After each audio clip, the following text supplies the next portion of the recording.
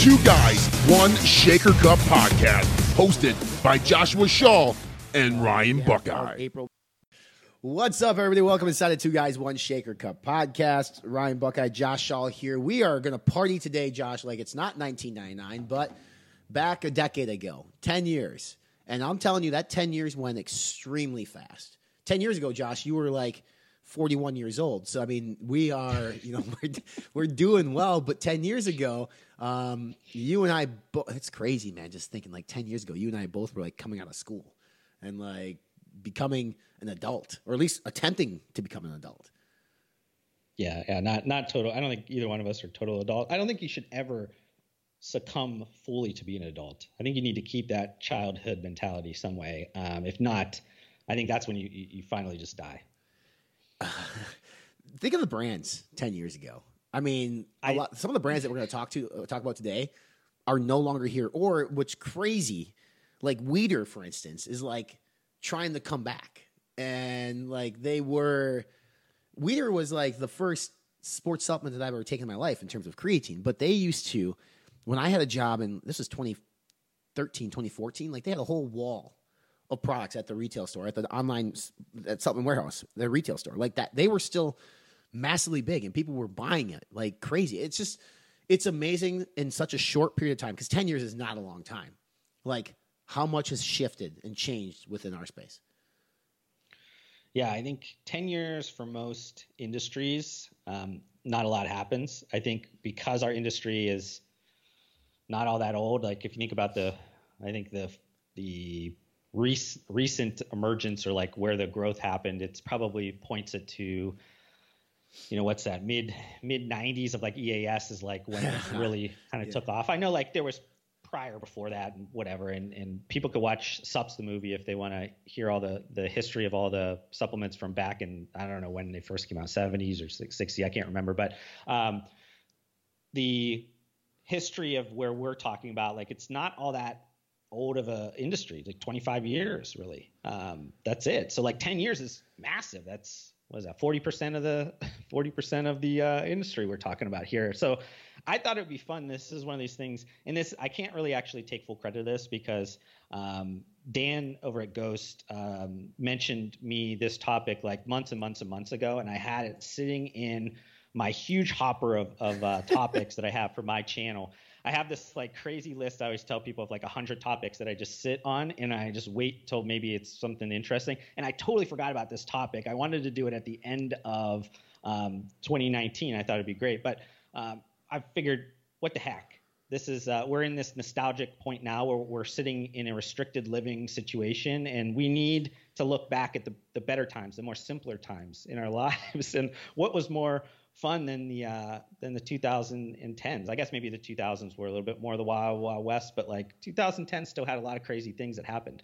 Yeah, I mean, well, 2010s, that's the decade of Jacked, right? Like I'm thinking, like I graduated college 2009, so I started using Jacked around like 2010, 2011. So when did the Jacked come out? It must have been late 2000s, early 2010s, right? Yeah, I think it might have got pulled. It got pulled like maybe 2013. So like, and I think that's important, like, because there's probably phases of it. Like the early 2010s was like super. It doesn't even recognize what we do today. And then you had like the mid 2010s, which is like you're starting to make some semblance. And then obviously recency effect. Like we were just a couple of months ago in the 2010s, so like there was some things that we talk about all the time. But yeah, and I guess for those listening, let's put in the perspective, because most of our listeners are probably around our age.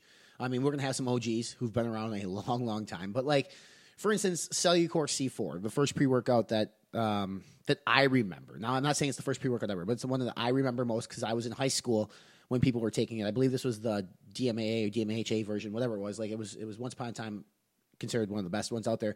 Like, I just mentioned I graduated high school in 2005, so that was around in the early 2000s. Like, Cellucor's been around, right? Because that would be...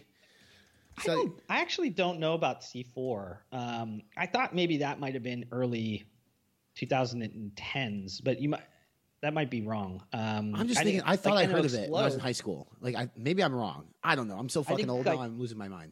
I'm thinking back to like, I mean, there was NO Explode when we were. That was like early, 2005, 4, 6, 7, all those types of things. But like, I'm thinking about during that time, you had you're right. Early 2010s, you had C4, you had Assault Muscle Farm, which obviously I was kind of a big part of. Josh formulated Assault and came up with the marketing plan and made that company 7 figures, and they paid him 4. That last fact might be right, but but there was, I think there's a trend. I think we could probably follow through the decade of this like emergence, or like the, I guess, introduction or the rise of like energy drink pre-workout. Like that was really, the 2010s had this, like, that was really when it became the second biggest category in our space. Like you had in the beginning of that time frame, I think you had a lot of the like more efficacious dose, larger pre's that were in there. I think Assault was one that was kind of really big. You saw at NO Explode that had a pretty hefty scoop size. And then you had like that micro dose phase where it was like just designer stemmed out the wall. You know what I mean? That was like the designer. I think Jack 3D, the driven craze. I don't know, like that. Yeah, I remember that stuff with the amphetamines in there. And then I think you had it transition back over, like when gym, pre-gym and stuff came out, like a lot of that moved back into like these like hefty dosages again. People were claiming, all that stuff. The microdose was full of shit, which totally was. It was just a bunch of stims. But that was kind of like that rise of what's going on. And now it's like such a, arguably behind protein. Like if you don't have protein in pre-workout, like, are you really a sports nutrition brand? This is a good plug. We can make a plug for Alex Ardenti right now and his sports nutrition documentary, which is on like Amazon and all these different platforms. Because and when I watched that, like this was pre 2010s, but they go back to like, in 1980s they had Ultimate Orange. We could go way back. But yeah, 2010s, that area. And you mentioned prior to that was the Wild Wild West. I think early 2010s was still Wild Wild West. But it was actually a fun, exciting time because there was always something new and something better and something promising you something that the other one couldn't be doing. But the rise, like you might know this, what the financial rise of this industry in that time period. I don't know how quickly it jumped up or how fast, but I have to imagine, especially with like Jacked and Oxy Elite, and then obviously No Explode was huge, but like the creation or the popularity of the pre-workout energy drink exploding, becoming the number 2 category behind protein. That just like skyrocketed quickly. And I got to imagine the amount of dollars that got poured into this space during that time. A lot of people got rich. Now some of those people are sitting in prison, but people got rich, man. They got rich quick. And I probably used every little thing that was on the market at that point. I never used Craze. And I'm mad that I never got to use it, only because like I hear people talking about it. And I was like, I don't even know what you're talking about because I never got. Did you take it? I did, yeah. It's I don't remember exactly like what the compound was that was in there, but it was essentially putting a little bit of Cialis, like Adderall, like type of material. It's a like a meth analog or something. I think that was in there. Well, I know there was a brand that got caught lacing it with like Tadalafil or Cialis too, and like something. I don't know if it was a pump product or if it was a pre-workout, but like that. Yeah, that happened a few times, I think, actually. That makes a lot of sense too. You think about a lot of those ones, like if you were to get some of the base ingredients of like Adderall or like you said, Viagra or Cialis or whatever, like, and you get it from the bulk over in China, like per kilo is super cheap. Like if you were able to just sprinkle a little bit of that into things, the product became so much better. And normally what happened, this is kind of hearsay. I won't, out anybody, but like, your first couple of runs, if you were to put some of those things in there, then people were hooked on it. Yeah. Then you can pull it out unless you're super greedy and then you kept it in there to keep it going, and then eventually you got caught. But I was even thinking about like we even had pro hormones. I was literally in that first part of the thing. Like I think 2014 was when they did the final like big pull of all the pro hormones out of there. But like the early 2010s, you still had a lot of the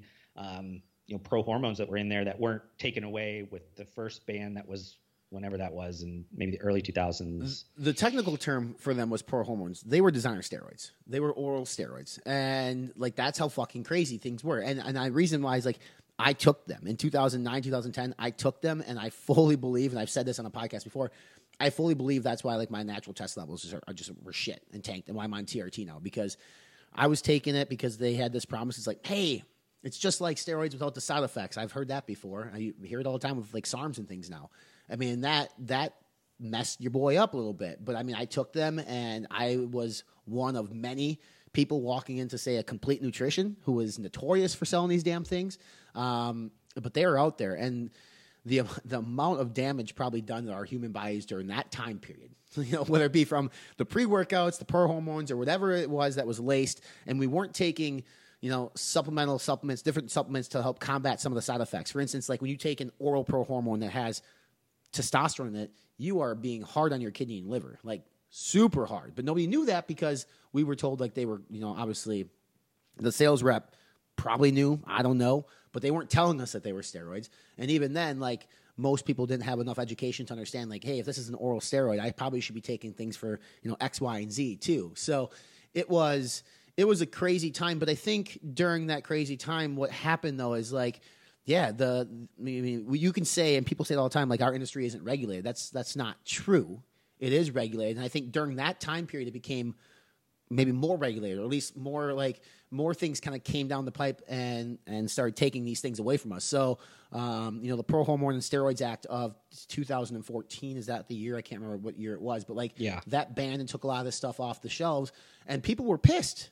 People are still pissed, I think, because the pro hormones they buy today are definitely nothing like they were back then. So, and then you get the people who will say, well, like, this is why government regulation sucks. No, I mean, hey, I agree. Like, I'm a libertarian as well, but sometimes they need to kind of come in and say, like, you can't be selling this to teenagers. You just can't do it. Yeah, I think that we've talked about that on another episode, just where like both of our thoughts are like, you legalize everything. I think you'd save a lot more money if you just demystified a lot of these things. But then you get into the point of like some of these more enhancement type products, and you think like, there should be age limits. You got to put in the safeguards in there. And at that time, there wasn't any of those safeguards because, I mean, those things were sold everywhere. It was sold online. They were sold in every store. I mean, still to this day, I mean, you go into a local sub shop, and regardless if they have it in the back room or in the glass cases or whatever, they got some stuff that back room in the trunk would not be all that. Yeah, would not be allowed. But that's probably even more sketchier than what it was before, because before it was at least manufactured in some semblance of a legit facility because it was still legalized. But now it's like nobody legitimate would touch it with a 10-foot pole. But I was also thinking. Go ahead. No, I was going to say, I mean, I was thinking about also just like some of the other kind of trends that happened over the 10 years.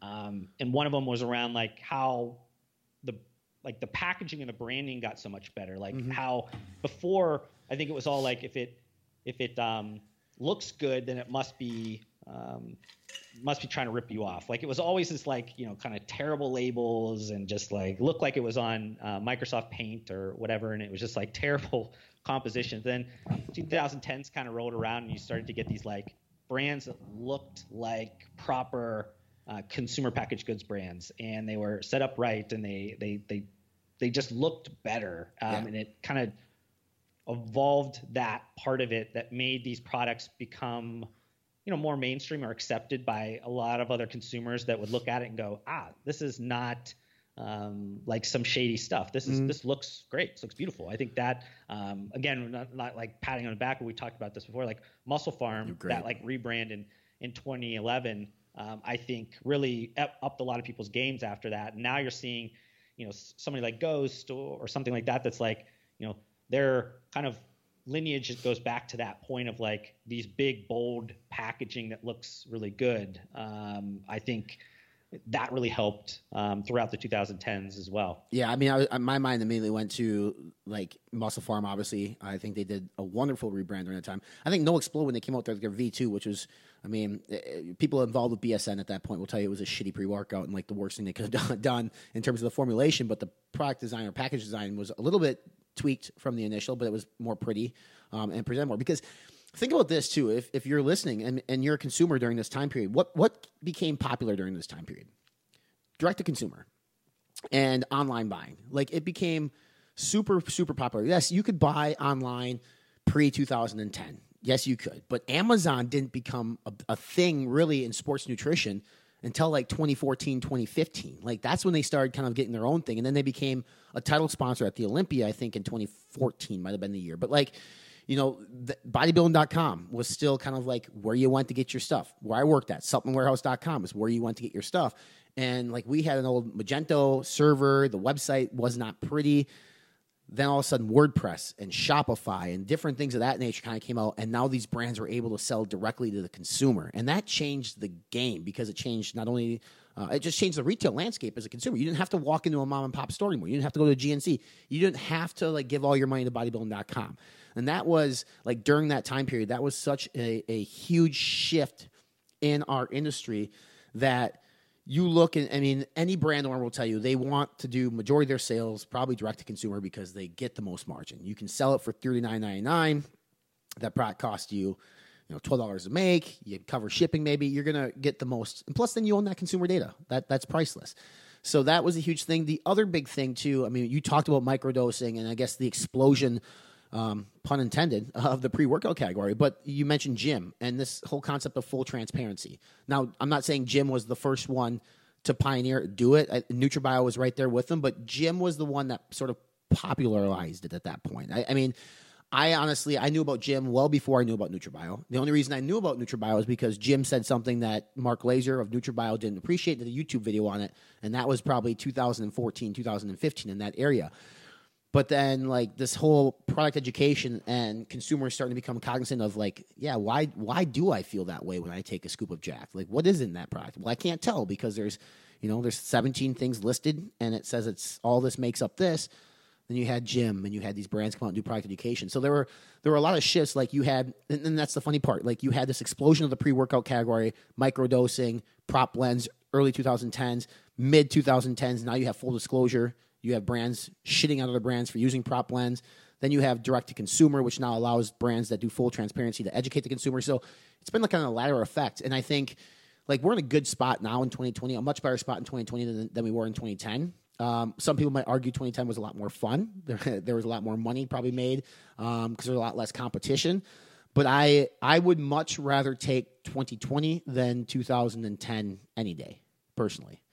Yeah, no, I totally agree. I mean, I think during those early days of 2010s, a lot of the focus was how do we sell more online? And that was through still an intermediary, like you mentioned, like bodybuilding.com, Sup Warehouse, Netrition, Vitacost, DPS Nutrition, like all these things you think about. A lot of them now, like, I'll don't pump really you up. exist, or barely, kind of trickling along.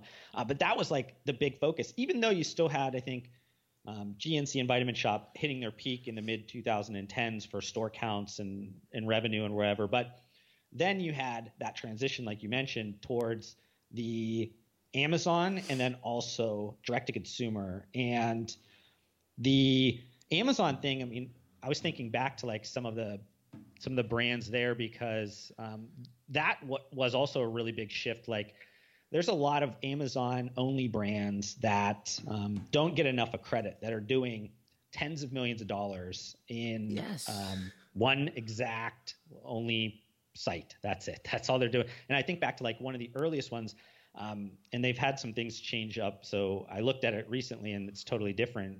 But Sheer Strength, they were like kind of one of the OGs. There was also Old School Labs was another OG they're still kicking now. They're still doing pretty good. And then also like Jack Factory and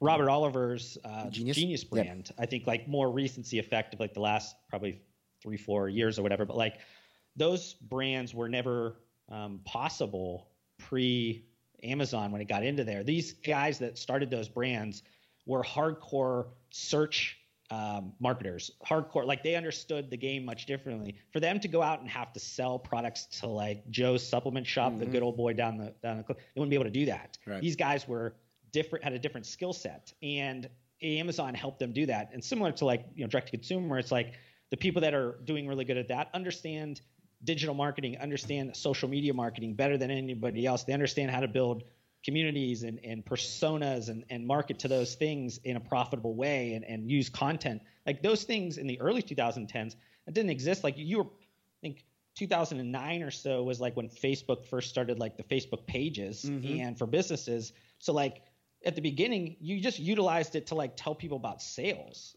And arguably some people still do that wrongfully, but like the social media was utilized in such a weird way back then. It was not like we think about it today, where it's like community management and building out like a customer base and actually using it as like your own media company. You're absolutely right. And it's funny to thinking of the Genius brand, because I know Robert and I've worked with the Genius brand in the past, and their story is pretty cool. I mean, like he was, I think we've talked about this before, but like he was selling services to other sports nutrition brands and realized when they didn't want part of it or they weren't signing up for it, he's like, well, fuck it.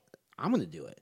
And he created a brand, I think, in partner, I don't know if it was with his dad or somebody. Anyway, they created the Genius brand, and it quickly rose to the top of Amazon ranks and did a really good job because he understood search. Now, they tried to take that from Amazon, and I think bodybuilding.com, maybe some other vitamin shop, some retailers, and I don't think it did that great. Outside of Amazon, I don't know the numbers, and Robert, if you're listening, you can correct me, but I feel like they were good at search. So where they would kill would be in Amazon.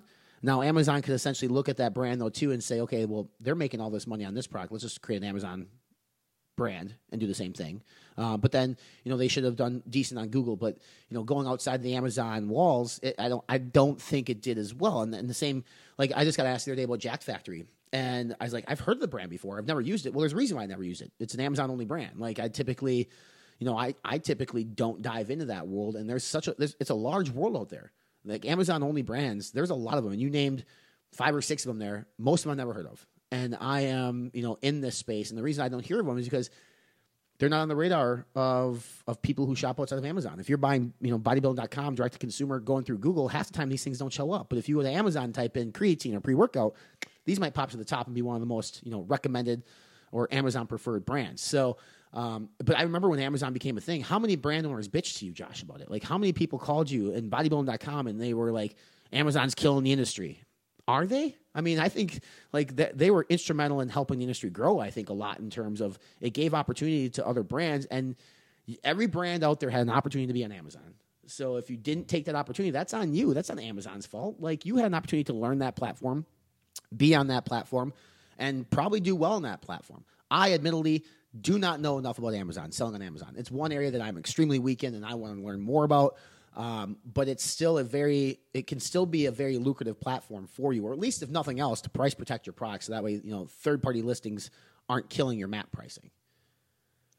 Yeah, Amazon's probably still one of the most misunderstood platforms out there. It's amazing still in 2020 how many conversations you have with brand owners that just do not understand just what it provides, and also a lot of the things that it could potentially do to hurt your business. There's just a lack of understanding. It's such a complex business that a lot of times it's just not thought through the right lens. But in the same vein, I was thinking about like you build these brands off of Amazon, but thinking like back prior to that, we talked a little bit about Jim, but like the bodybuilding.com era of like the mid 2000s where they were like either partnering exclusively or like in part ownership of some of these brands that they were building, where you had Jim, I think you had like Caged Muscle, you had be that like RSP, you had Evolution, you had, I was thinking about like all these brands.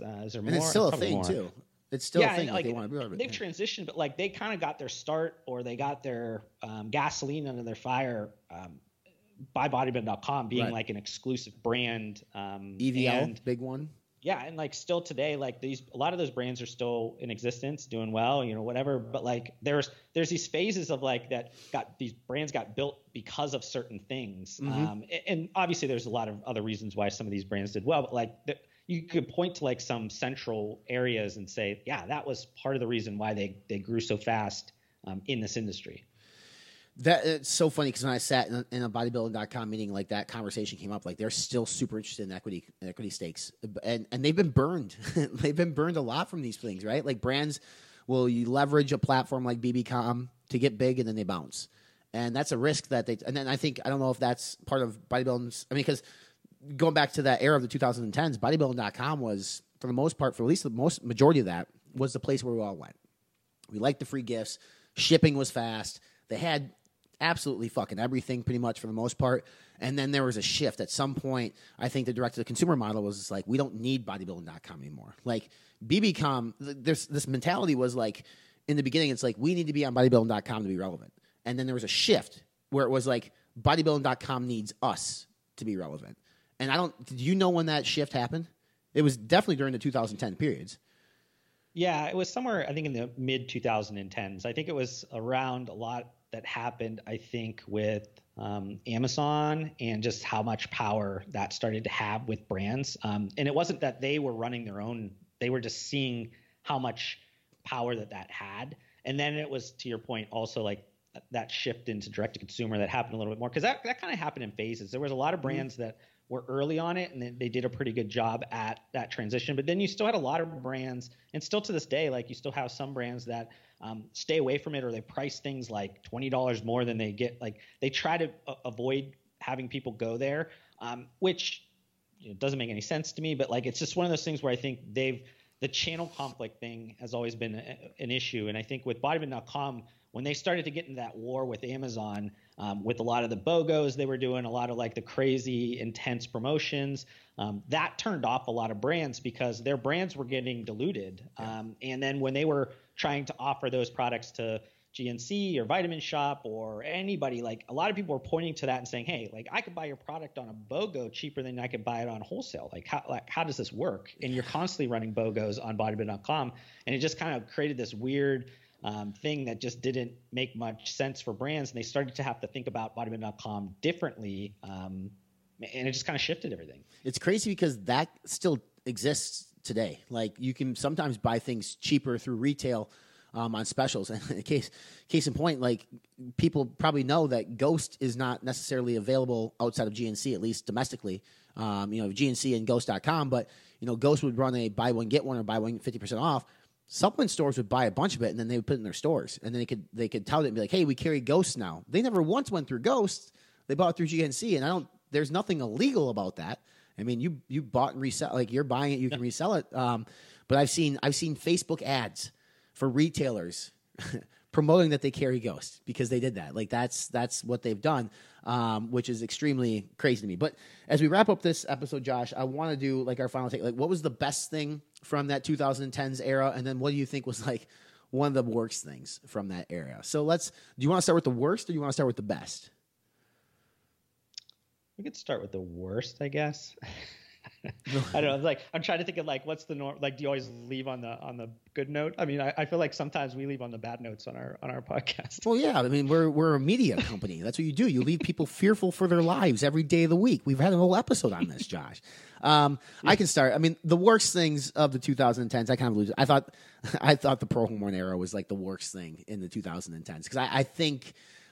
They did more damage than good for people. And there are going to be people out there being like, you know what, I miss those. I love them. That's cool.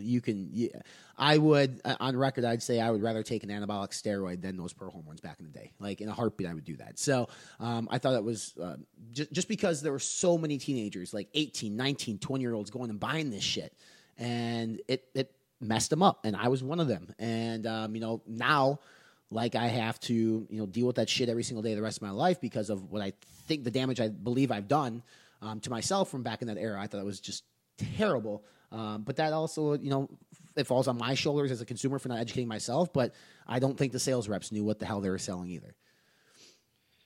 Yeah, I was trying to figure out a different answer, but honestly, that's where I was going to go as well. And it has nothing to do with like not having these things on market. I think a lot of it was that it was misled. People were misled to believe it was a lot safer than what it was. And I think that ended up just putting us really big into a hole early on in the 2010s. I think we've been able to dig out of it. We still have obviously our problems, but like I think there's been that was kind of a low point of our recent history, and I think we've been able to dig out of it. I think a lot of good things came from that time frame of the early 2010s. To your point of like people looked at that and said, we need to do better. Be it the government telling us to do that, or just companies just naturally doing better on their own and pulling other people up with them. I think that was one of the low points, but ultimately was where I think everything turned for this industry. Yeah, and then my highlight is, I can sit here and say I think direct to consumer or the development of digital retail is by far a huge highlight. But for me, because I'm such an advocate for education and transparency, I think the popularization of full label transparency was the best thing that came out of that era for me personally. I think, now that's not to say, what they're saying on the label is actually in the product. I can't sit there and tell you like if it's listed on the label, that's exactly what the product is. But it finally gave us an avenue as a consumer to educate ourselves a little bit more, because now we at least think we know what's in that product. So whether it be Jim, NutraBio, companies now like Ghost who are doing full label transparency, I think for me as a consumer, as an advocate, as a nerd, that's my biggest positive takeaway from this era is like we got away from prop blends a little bit. I mean, a lot of it now, but it gave us an opportunity to really dive into maybe the science, the safety, the efficacy behind these ingredients, because now we kind of know like what it is that we're getting per serving, and we can obviously do the research ourselves through platforms like mine or PricePlow or Stacked or whoever does product education. It gives us that avenue to do so. Yeah, I'm thinking, this is more outside the industry, but it kind of helped. It was just the social media, just how big that became, and how that helped kind of, let's say, democratize the industry in the sense of like you're able to then create and tell your story in the way that you want to, and you don't have to go through existing gatekeepers to do that. You can create a brand how you'd like to create it and tell the story how you'd like to do it, and find your community of people across the globe without having to water it down with a bunch of like the existing models. I think that's really taken our industry in so much. It's taken business in so many different ways, and I think that gives the opportunity to have those low barriers of entry of your messaging, your marketing, and you're able to get out there. And then on the flip side, it's like the ability to have a direct to consumer and have the ability to set up distribution globally in a few clicks of your mouse. It's like those two things completely changed the industry. You no longer have the good old boys, the gatekeepers, whatever. Like you're able to just do things the way you want to do it, and there's really kind of provided everybody the same opportunity. If you have a really good idea and a really good skill set, you can take and really make a lot of money in this industry. It's just a matter of being able to do it. So I think that has really pushed our industry to broaden the amount of like the types of people that are in the industry. And we talked about this in a previous episode. I think that diversity of thought, ultimately in the 2020s, I think we're going to look at this and go, that was the start of like where our industry really took off. I can't believe we went 33 minutes in this whole episode talking about the 2010 era, and we didn't mention Shreds until now, because you just mentioned social media. God, we did. And we just mentioned social media, and I'm just thinking over here, Shreds made millions of dollars on Instagram, and now they're gone. But there's people from that Shreds team who are still trickled throughout this industry. A lot of people. I literally, it's funny because I had some like common themes that I wrote down before this episode, just touch on, and the one that was on the bottom was influencers, and we didn't touch on it at all. So I'm glad that and I think because we beat it to a dead horse on all these episodes, that like we try to like talk about new things, but like like Shreds with a Z. Hey, with a Z. I mean, regardless of what transpired, they did so good. Maybe they can be looked at as like fundamentally changing the industry as well. Because absolutely. Like now we can make fun of them all we want now, but yes, they did something that nobody else was doing. Yeah, definitely.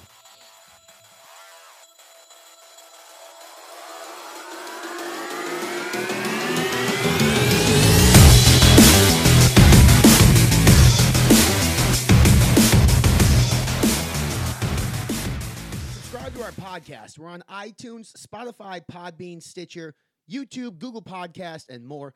Follow us along on our social media channels. We're on Facebook, 2 Guys, 1 Cup, Instagram, and Twitter.